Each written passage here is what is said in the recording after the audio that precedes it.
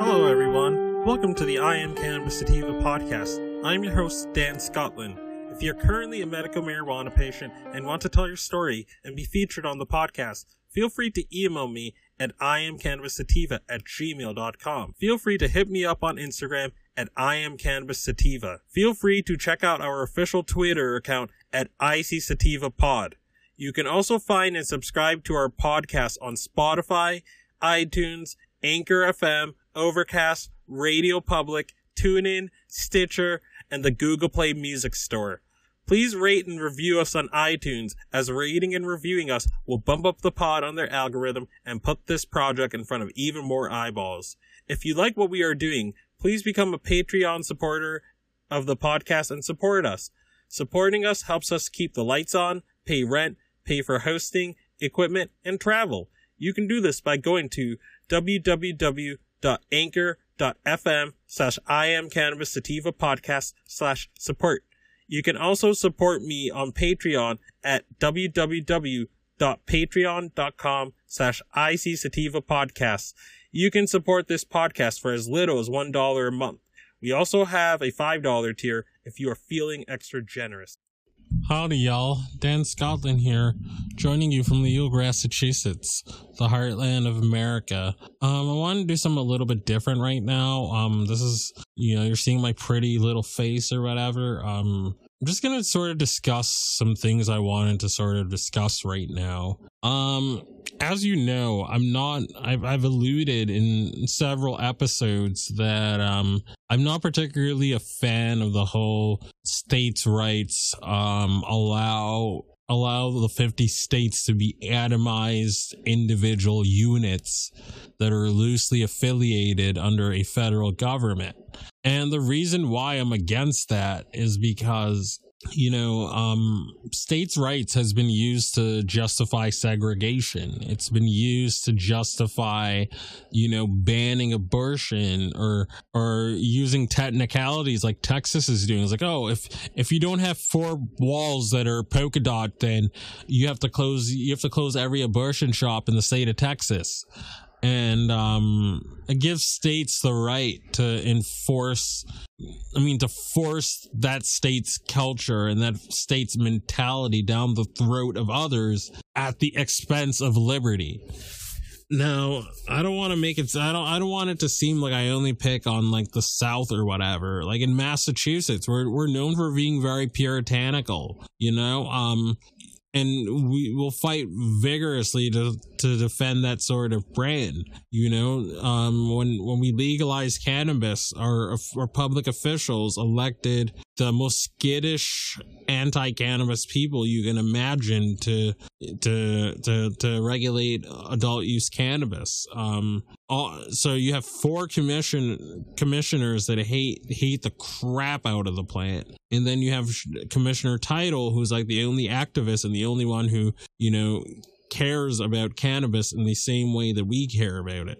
But you have our governor and our AG slamming the brakes in social consumption lounges and telling us that we had to slow down last year or the year before. Meanwhile, you have those lounges in California, and friend of the show, Reefer Revolution, they've been to them, and the sky didn't fall allowing lounges. You didn't have people driving high like crazy. You didn't have chaos on the roads or any of the carnage that is associated with alcohol and people driving under the influence. You didn't have any of that. The sky didn't fall, and you can check out Reefer Revolution's YouTube channel, where they talked about when they went to the I think it was like the Lowell Smokes lounge or whatever in LA. But again, sky didn't fall. But our puritanical leaders, because we're a state that doesn't have happy hour because we're such nerdy Puritans. So again, I'll go equally as hard after my own damn state as I go after other states. But in the South, you have sort of a good old boys sort of mentality, and you have the mentality mentality where, you know, we have to protect Christian we have to protect Protestant, you know, screw the fucking Catholics. We have to protect Protestant Christianity at all costs, and Protestant Christianity, quote unquote, family values. And allowing cannabis to be legal will interfere with those said family values, and it's going to ruin our brand as a law and order sort of region. So we can't have anyone bringing new and novel ideas to our state.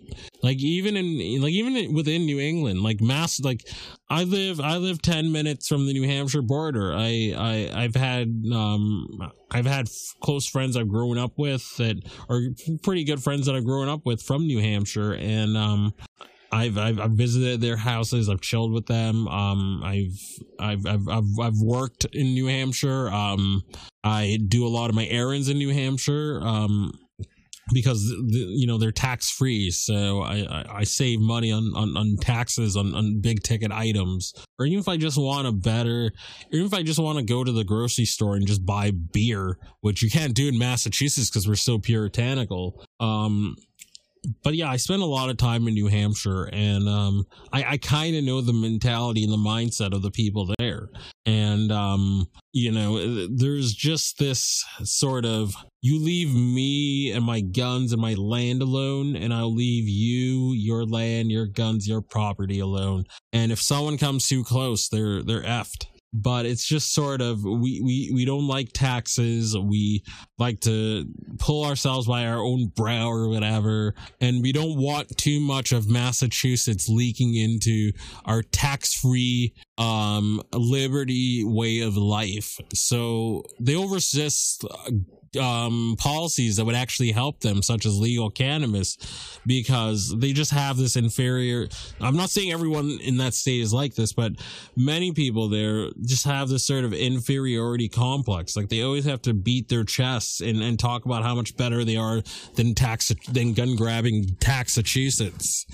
And I've had co-workers throughout my adult working life, work in Massachusetts to be able to afford their McMansion and their firearms and land, and then bash Massachusetts every chance they get. Oh my God, I just crossed the border to come here for work. I don't have any gun rights anymore. Oh my God. Like, I've had literal co-workers like this.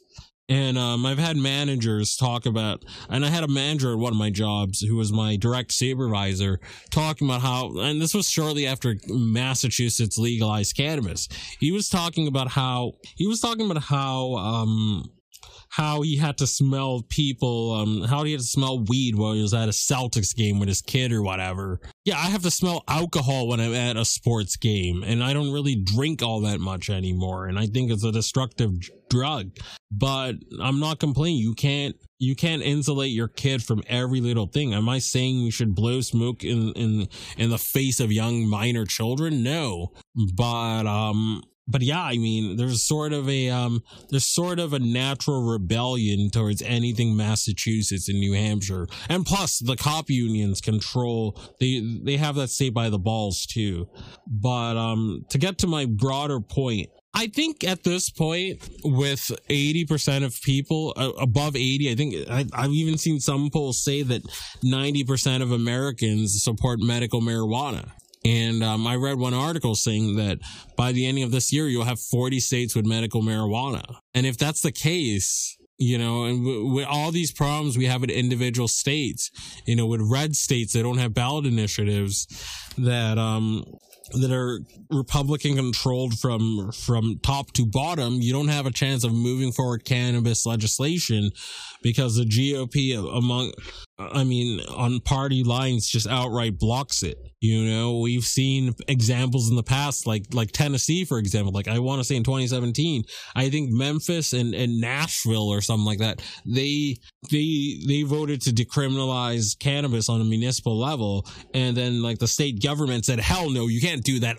Hell no, we're not allowing this in our parts, and they just negated the entire thing. And in Indiana, the state government is blocking towns and cities and municipalities from decriminalizing cannabis, despite the fact that Illinois has legalized it for adult use. And so you have these states that are invested in their brand and their culture and their way of life, and they don't want to try new ideas because they're so scared that trying a new idea from a different state is going to ruin that state's way of life. And lack of cannabis access for people who are sick gets in the way of people's life, liberty, and pursuit of happiness. And as a result, I'm more convinced every day that we need to have a constitutional amendment for medical marijuana. Because think about it, we have, by the time November rolls around, you're going to have 40-something states that have medical.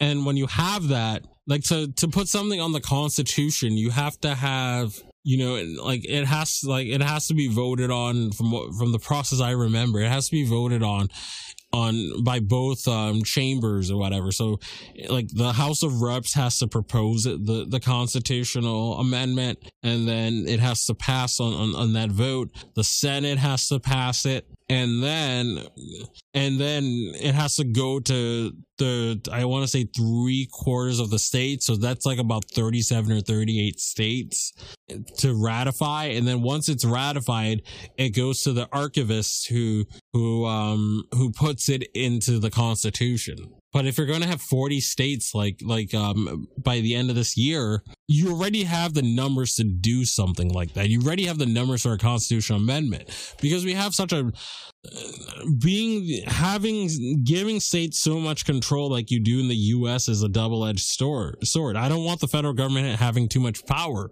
but at the same time, you can have states that are invested in their own nonsense, you know, resist an idea from a different state because they can't let their ego, they can't push their ego, the ego of their state out of their way. And they're like, oh my God, if we try something from another state that we're admitting our state isn't good and our way of life isn't good, and, you know, we're going to get rid of family values and yada, yada, yada, yada, yada, yada. So no legal cannabis. You don't want to be like Massachusetts. Oh my God, we're going to have taxes, and we're going to be required to have car insurance and have helmets. And that's just the slippery slope towards that. You know, you have people in New Hampshire saying things like that, but we need a constitutional amendment for medical marijuana. Like I've said, like I have a sister in New York who lives in New York. I'm not going to say where, because I